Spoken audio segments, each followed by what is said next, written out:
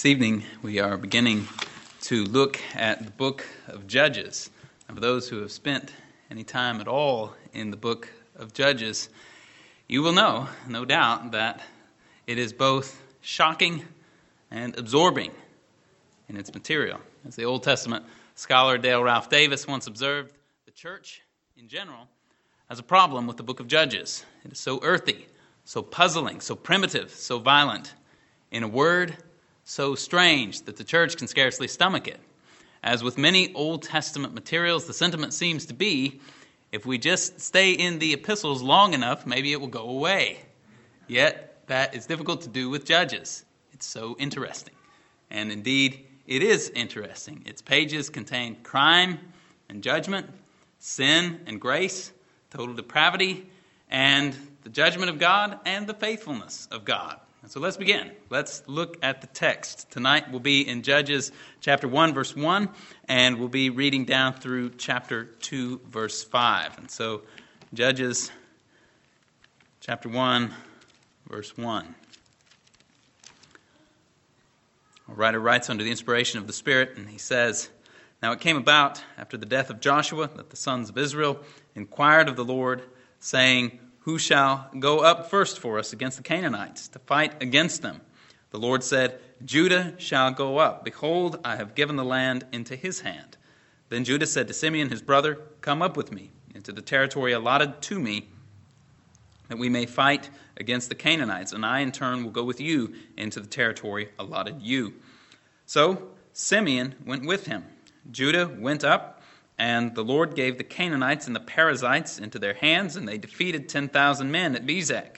They found Adoni-Bezek in Bezek and fought against him, and they defeated the Canaanites and the Perizzites. But Adoni-Bezek fled, and they pursued him and caught him and cut off his thumbs and big toes. Adoni-Bezek said, 70 kings with their thumbs and their big toes cut off used to gather up scraps under my table. As I have done, so God has repaid me. So they brought him to Jerusalem, and he died there. And then the sons of Judah fought against Jerusalem and captured it, and struck it with the edge of the sword, and set the city on fire. Afterward, the sons of Judah went down to fight against the Canaanites living in the hill country and in the Negev and in the lowland. So Judah went against the Canaanites who lived in Hebron. Now the name of Hebron was formerly Kiriath Arba. And they struck Sheshai and Ahiman and Talmai. Then from there they went up against the inhabitants of Debir. Now the name of Debir was formerly Kiriath Sepher. And Caleb said, The one who attacks Kiriath Sepher and captures it, I will give even him my daughter Achsah for a wife. Othniel, the son of Kenaz, Caleb's younger brother, captured it. So he gave him his daughter Achsah for a wife. Then it came about that she came to him, and she persuaded him to ask her father for a field. Then she alighted from her donkey, and Caleb said to her, What do you want? She said to him, Give me a blessing. Since you have given me the land of the Negev, give me also springs of water. So Caleb gave her the upper springs and the lower springs. The descendants of the Kenite, Moses' father-in-law, went up from the city of the palms with the sons of Judah to the wilderness of Judah, which is in the south of Arad, and they went and lived with the people. Then Judah went with Simeon his brother, and they struck the Canaanites living in Zephath and utterly destroyed it. So the name of the city was called Hormah. And Judah took Gaza with its territories and Ashkelon with its territory, and Ekron with its territory. Now the Lord was with Judah, and they took possession of the hill country. But they could not drive out the inhabitants of the valley, because they had iron chariots. Then they gave Hebron to to Caleb, as Moses had promised, and drove out from there the 3 sons of Anak. But the sons of Benjamin did not drive out the Jebusites, who lived in Jerusalem. So the Jebusites have lived with the sons of Benjamin in Jerusalem to this day. Likewise, in the house of Joseph went up against Bethel, and the Lord was with them. The house of Joseph spied out Bethel. Now the name of the city was formerly Luz. The spies saw a man coming out of the city and said to him, Please show us the entrance in the city, and we will treat you kindly.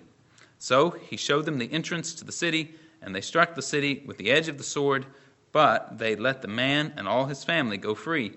The man went into the land of the Hittites and built a city and named it Luz, which is its name to this day. But Manasseh did not possess Bethshean and its villages, or Taanach and its villages, or the inhabitants of Dor and its villages, or the inhabitants of Ibleam and its villages, or the inhabitants of Megiddo and its villages. So the Canaanites persisted in living in the land. It came about, when Israel became strong, that they put the Canaanites to forced labor, but they did not drive them out completely. Ephraim did not drive out the Canaanites who were living in Gezer. So the Canaanites lived in Gezer among them.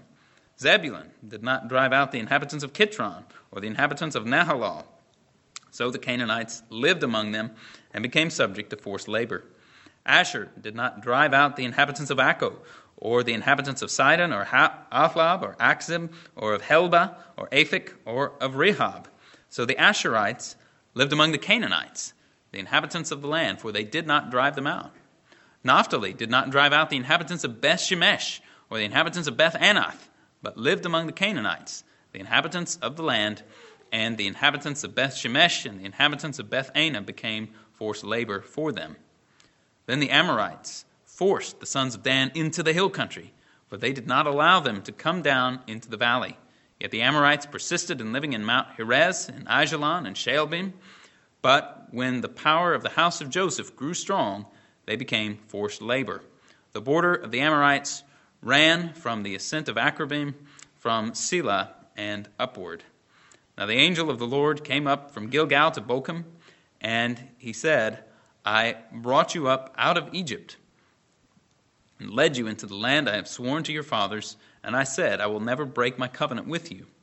And as for you, you shall make no covenant with the inhabitants of this land.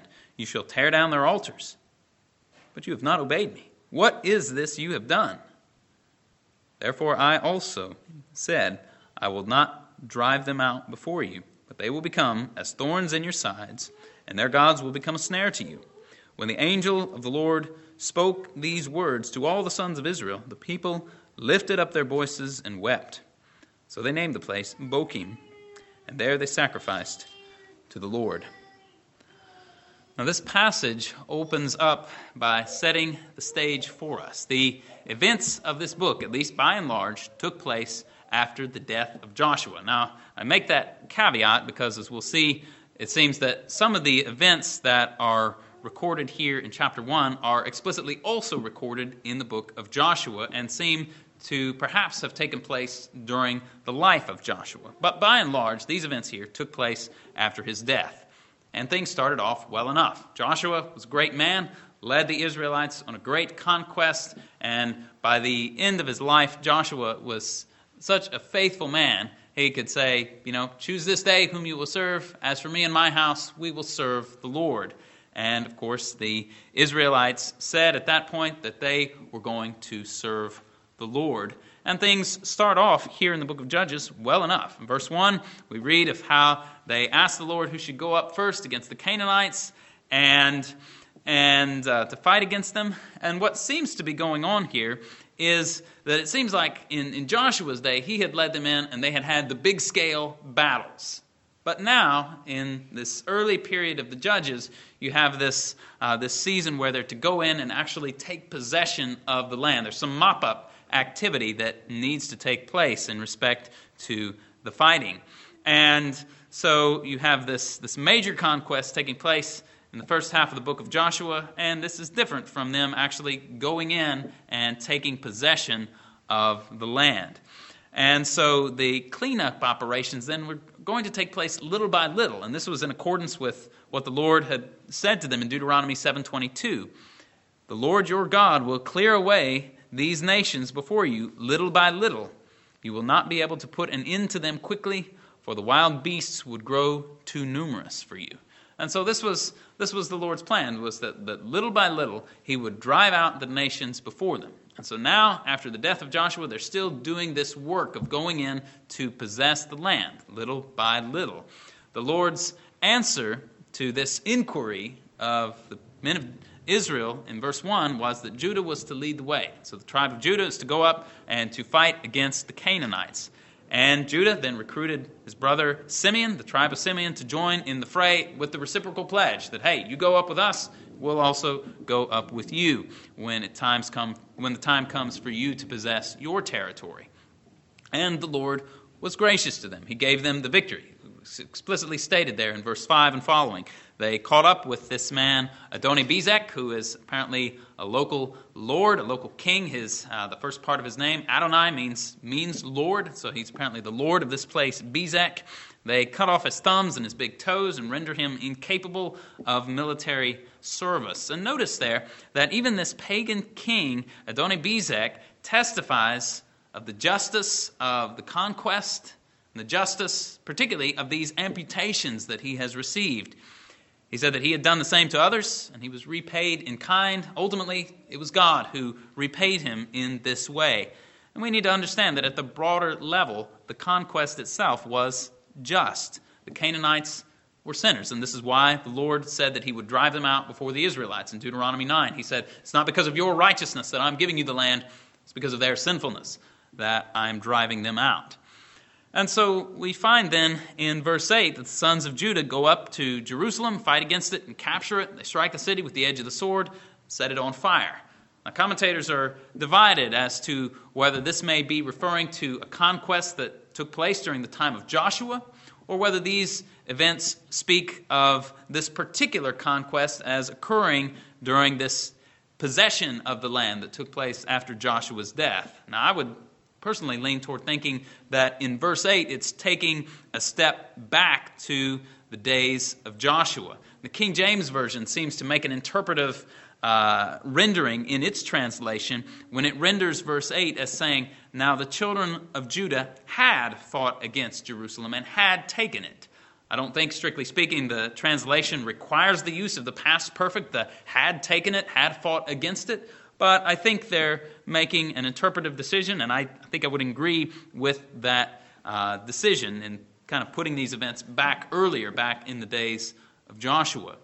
And then given the temporal marker that we find in verse 9, that afterward the sons of Judah went down to fight against the Canaanites in the hill country, in the Negev and the lowland, and given that those events seem to be described for us in Joshua 10, verse 40 through 11, verse 23, these seem to have taken place during the life of Joshua, and especially we see that threefold designation, the hill country, the Negev, and the lowland, also occurring in Joshua chapter 10, verse 40. And here we also find the capture of Hebron, formerly known as Debir, and that likewise is related in the book of Joshua, Joshua 15, verses 13 through 19, seemingly still during the lifetime of Joshua. Debir was formerly known as Kiriath Sefer, which is literally the city of books. Some have thought that this was a city where the Canaanites kept their archives. I don't know for sure why they called it the city of books, but evidently it was a learned place. And so we have here Caleb, the other spy who was with Joshua, and now he is receiving the fruit of his faithfulness, entering into the promised land and taking part in its conquest. And to spur on someone to gallant deeds, he promised that he would give the victor in this battle, the man who captures this city, give him a wife, his daughter Aksa, in marriage. And as it turned out, it seems that Othniel must have wanted a wife, and so he went forward to capture the city. This Othniel was a relative of Caleb, seems to have been Caleb's nephew, if we understand the word brother here in the literal sense of an actual physical brother, and that Othniel is called the son of Caleb's brother Kenaz. And Caleb is also generous to his daughter when she requested water. The land that she had been given was dry in the Negev, the desert. She needed water, and Caleb generously gave her these springs. And then in verse 16, we get this little detail here about the Kenites, the descendants of the Kenites. Moses' father-in-law was a Kenite, and so this is the people who are the descendants of Moses' father-in-law, and they had gone up with the sons of Judah and lived among the people. And so these Kenites are not ethnically Jewish, but they live among the people, and they show up at some interesting points in the Old Testament narrative.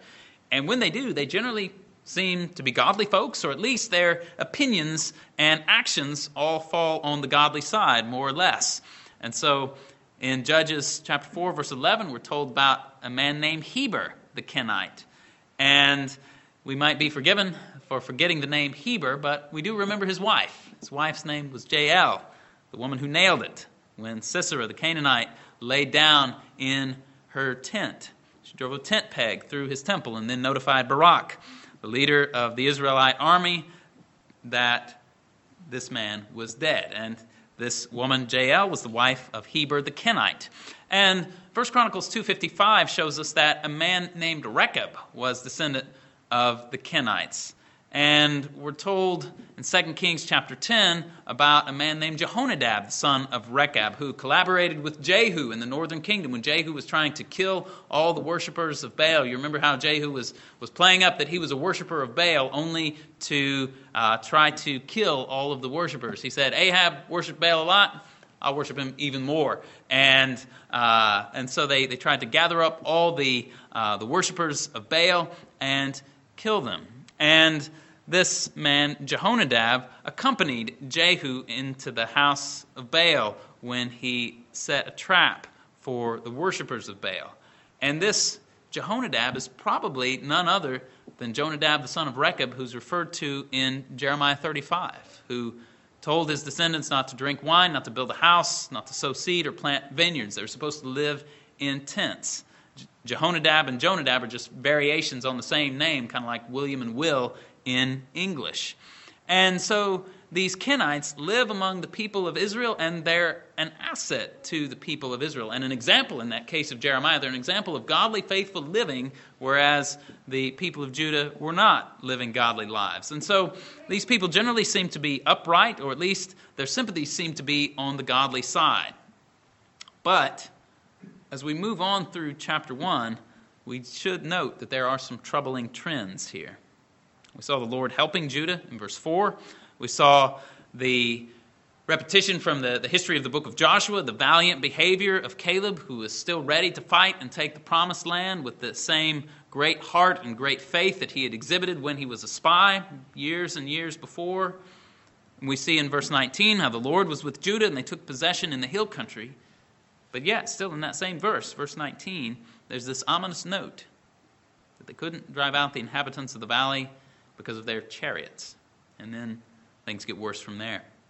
We find in verse 21 that Benjamin did not drive out the Jebusites from Jerusalem. Now at this point, the bells and whistles in our head might be going off. Wait a minute, what we just read about Jerusalem, right? Back in verse 8, the people of Judah, the men of Judah, conquered Jerusalem and set it on fire. So what's going on here? And likewise, in Joshua 15:63, we're told that the sons of Judah could not drive the Jebusites out of Jerusalem. And so what's the deal? Did Jerusalem belong to Judah or to Benjamin? Was it captured and burned, or could they not drive out the Jebusites? Well, to all of the above, I would answer broadly, yes. If you have that uninspired section in the back of your Bible called Maps, and if you have one of those maps back there that lists out the territories divided as they're divided among the 12 tribes, you'll notice on a map like that Jerusalem is pretty close to the border between the territories of Judah and Benjamin. Some are of the opinion that parts of Jerusalem may have actually been in the territory of Judah, while other parts of it lay in the territory of Benjamin. And though they did capture the city, at least a part of it, and they did burn it, nevertheless, they could not seem to solidify their hold on the city, at least not for this entire period. And so they ended up living together with the Jebusites in a sort of détente. They weren't fighting. They eased the strained and hostile relations, and they just lived together. We need to remember in thinking about this that the period described in the book of Judges between the death of Joshua and the days of Samuel covers something like 350 to 450 years, somewhere in that range. Towns can be captured and lost. During the Civil War, the town of Winchester, Virginia, changed hands dozens of times. I have seen different figures stretching from like 46 times up to about like 70 times. Now, I don't know what's the right number, but suffice it to say, it was a lot. And that was just in 5 years. You can imagine how a place like Jerusalem could have changed hands and gone back and forth, and you could have had this season of détente where these people just decided to live together, the Jebusites, the people of Judah, the Benjaminites, and so on.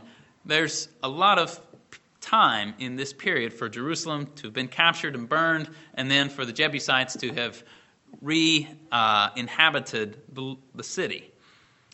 But the trend that we see beginning in verses 19 and verse 21 only ramps up and becomes worse and worse as you go through the end of the chapter. We see the failure of Manasseh, the failure of Ephraim, the failure of Zebulun. In some cases, we see the Canaanites being subject to forced labor, but that's not what the Lord commanded. He commanded that they be wiped out, that there be no covenant with the people of the land. And as you look down to the tribe of Asher, things are even worse. Notice there that the language is reversed. Concerning the earlier tribes, we're told that the Canaanites lived among them. Canaanites lived among the people of Manasseh and Ephraim and Zebulun. When you get down to verse 32, we're told, so the Asherites lived among the Canaanites, the inhabitants of the land. It is as if the Canaanites are still the dominant ones in the territory of Asher, and the people of Asher are just kind of showing up and living there almost under the predominance of the Canaanites. And you see the same thing spoken of in regard to the tribe of Naphtali in verse 33, that they lived among the Canaanites, the inhabitants of the land. And then the situation with respect to the tribe of Dan is even worse than that. We're told in verse 34, the Amorites forced the sons of Dan into the hill country. The sons of Dan were not even able to live among the Amorites. Now, if you're looking at that map in that uninspired section of your Bible in the back, and if you're looking at the Old Testament tribal allotments, you may notice here that we are told something about every tribe who had territory west of the Jordan except the tribe of Issachar. There's no mention of the tribe of Issachar here in chapter 1. And with the exception of Simeon being the exception, we read explicitly about the failure of every tribe that we encounter here in chapter 1. Now maybe Simeon, since they partnered up with Judah, maybe their failure is kind of lumped under Judah's failure. It's hard to be sure. But the point is, about every tribe here, we read of something of them that they failed. They failed to drive out the people. That is a rather ominous beginning for a book, wouldn't you say? The book of Joshua ends on a great note. Joshua, godly man. What happens after the death of Joshua doesn't look too good. This was a failure on the part of Israel, and we find this explicitly in chapter 2, verses 1 through 5, where we're told about this angel of the Lord who speaks to them and accuses them of their failure. And given the way in which this angel speaks, notice how he speaks. He says, I brought you up out of Egypt. I said, I will never break my covenant with you, and so on. Given that language there, this seems to be the pre-incarnate Christ. And indeed, Christ is spoken of as the angel or messenger of the covenant in Malachi chapter 3, verse 1. I realize it's possible that this could be a created angel speaking in the name of the Lord, perhaps, but others have thought, and I would tend to agree, that this seems to be the pre-incarnate Christ speaking here. But in short, these people have failed to obey. They've compromised with the ungodly of the inhabitants of the land, and instead of relying on the Lord and trusting Him to deliver the land into their hands, they have settled for various forms of going along and getting along. Subject them to forced labor when you can. Sometimes the people were even defeated. They were to have made no covenant with Him. They were to have torn down their altars, but now they had disobeyed, and they forfeited the Lord's victory. And their punishment is spelled out in chapter 2, verse 3. They will become as thorns in your sides, and their gods will be a snare to you. And so it turned out. That's what the book of Judges is all about. The world, the ungodly, with whom the Israelites had compromised, the world would prove to be their very instruments of punishment. Commentator Andrew Fawcett put it this way: the resolute determination of the Canaanites was more than a match for the longed will of Manasseh. So it will ever be when professing believers shrink from the good fight of faith and will not endure hardship as good soldiers of Christ. The world will not yield an inch to the man who is not resolute and courageous for God. Nay, it will push him back step by step from the ground which he had gained, for one compromise entails a second, and that a third, and so on, as Manasseh lost town after town. And I think that this is a very important consideration for us in the times in which we are living. We are living in times where there seems to be some quadrants of the church that are scrambling to try to figure out how to best interact with the world, how we can best posture ourselves before the world, and at the risk of generalizing or putting a construction upon their behavior which they would not agree with, it seems that some of those quadrants are trying to figure out how we can venture halfway into the spirit of the age, meet the world there on their own turf and agree with them so far as we can to win their favor, and then hope that they will listen to the gospel that we proclaim. Or if perhaps that is too extreme of a description, and if that description exceeds actually what is taking place, we can at least say that worldliness is infiltrating the evangelical world, and if it is not dealt with, it will prove to be a scourge upon the church. Now, I realize we touched upon this topic this morning, and while I don't want to be unduly redundant and become tiresome to you, I really do believe there's an amazing relevance here in our text and amazing applicability in this particular passage to the particular problems that the evangelical church, broadly speaking, is facing today. Compromises with worldliness in terms of spirituality, compromising with worldly philosophies in terms of how we seek to tackle problems. Let me give just a couple of examples. The first comes from something that I encountered first some years ago, and this may have been taken from something in the 70s or 80s, but still relevant today. I read about this gathering. I don't know if it was some kind of a deal for the World Council of Churches or what, but that's not a helpful organization to say the least. But at any rate, there was some gathering of church leaders, and someone on the platform was trying to lead, and they said, something like, imagine that you are a mountain, or something like that. And there was, it was trying to pursue some kind of false spirituality. And there was a Christian there. I don't remember if he was a pastor or what. I think maybe from India. And he said, I left all that behind when I became a Christian. Praise God for someone with such down-to-earth sensibilities and recognizing, hey, this is foolishness. This is not Christianity. I left this behind when I became a Christian. And let me give something that's a more recent example. This is from earlier this month. On March the 5th, an 18-year-old college student named Caitlin Richardson wrote a letter to InterVarsity Christian Fellowship. And Caitlin Richardson had attended a conference that was put on by InterVarsity, an ostensibly evangelical college parachurch organization. And the conference was on the issue of ethnicity and race. And she said, I really appreciate that InterVarsity is trying to tackle such difficult questions. These are especially relevant issues on campus. As Christians, we need to have the right answers. But we can't get the right answers if we are asking the wrong questions. When it comes to ethnic tensions, the question is not, how can I become more ethnically aware, but how does the gospel unite us in Christ? Unfortunately, the Mosaic Conference addressed the first question, and in doing so, drew more on worldly philosophy than scriptural truth. And she detailed some of the things that she sat through in this conference, and then she said, all of this breaks my heart. Our universities desperately need Christ.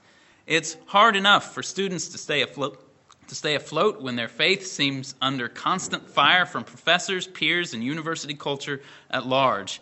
In the place where they feel able to let their guard down and expect to be fed the truth of God, students are slowly led to believe false teaching. Why even have a campus ministry if we are proclaiming a message closer to the universities than to Christ's? The same ideas of becoming aware of power structures, learning to rid yourself of privilege, and working to dismantle systems have been celebrated in my English classes, where I read atheist authors like Max Horkheimer, Michael Foucault, and Karl Marx. The solutions and resources promoted at the Mosaic Conference are close to or the same as those championed by the universities. What the university lacks is perspective on the real issue humanity faces: alienation from God due to sin. Sin does not cease to be the problem when ethnic strife occurs. InterVarsity has made this same mistake, presumably because it has absorbed aspects of secular worldview. And she goes on to say how basically she's kind of bidding farewell to InterVarsity, and she's asking them to re-examine their teachings on these things. And I point that out because here we have this 18-year-old college student, I would assume probably a freshman in college, and yet she is grounded enough in Scripture to recognize the false teachings that are infiltrating this organization and this conference that she attended. And what is this but compromise with the world and the spirit of the age infiltrating what are ostensibly gospel-oriented organizations, and such infiltrations will prove to be the very punishment of the people who profess them. Now contrast the compromising spirit that we've just heard about, the compromising spirit that we see here in Judges chapter 1, compare that with the spirit of Caleb. Caleb is a man who is strong in the faith, and his name, if you break it apart in the original, means all heart. And indeed, Caleb is all heart. And so just listen to this description of Caleb found in Joshua chapter 14 when he went up into the promised land. The sons of Judah drew near to Joshua in Gilgal, and Caleb, the son of Jephunneh the Kenizzite, said to him, "You know the word which the Lord spoke to Moses, the man of God, concerning you and me in Kadesh Barnea. I was 40 years old then, when Moses, the servant of the Lord, sent me from Kadesh Barnea to spy out the land. And I brought back word to him as it was in my heart. Nevertheless, my brethren who went up with me made the heart of the people melt with fear, but I followed the Lord my God fully. So Moses swore on that day, saying, Surely the land on which your foot has trodden will be an inheritance to you and to your children forever, because you have followed the Lord my God fully. Now behold, the Lord has let me live just as he spoke these 45 years, from the time that the Lord spoke this word to Moses when Israel walked in the wilderness. And now behold, I am 85 years old today. I am still as strong today as I was in the day Moses sent me. As my strength was then, so my strength is now. For war, for going out and coming in. Now then, give me this hill country, which the Lord spoke on that day. For you heard on that day that the Anakim were there with great fortified cities. Perhaps the Lord will be with me, and I will drive them out, as the Lord has spoken." This is a man who has no compromises, right? He didn't compromise with the 10 spies. He didn't compromise in the wilderness. And now when they're entering the promised land, this man is ready to trust the Lord and move forward in faith. And so it must be with us. We need no compromises with the world. The world has nothing to offer us. The truth of the Word of God is sufficient for us. And so may God strengthen us in that. Let's pray. Father, we thank you for your grace. We thank you for your kindness to us. Lord, we ask that we would imitate the faith and zeal of Caleb, that we would trust you with all of our hearts, that we would not compromise with the world, but that we would fully rely on you, on your word, on the sufficiency of your gospel to address the problems that we face. And Lord, we ask that we be faithful in holding forth this word of life to others. And we ask this in Jesus' name. Amen.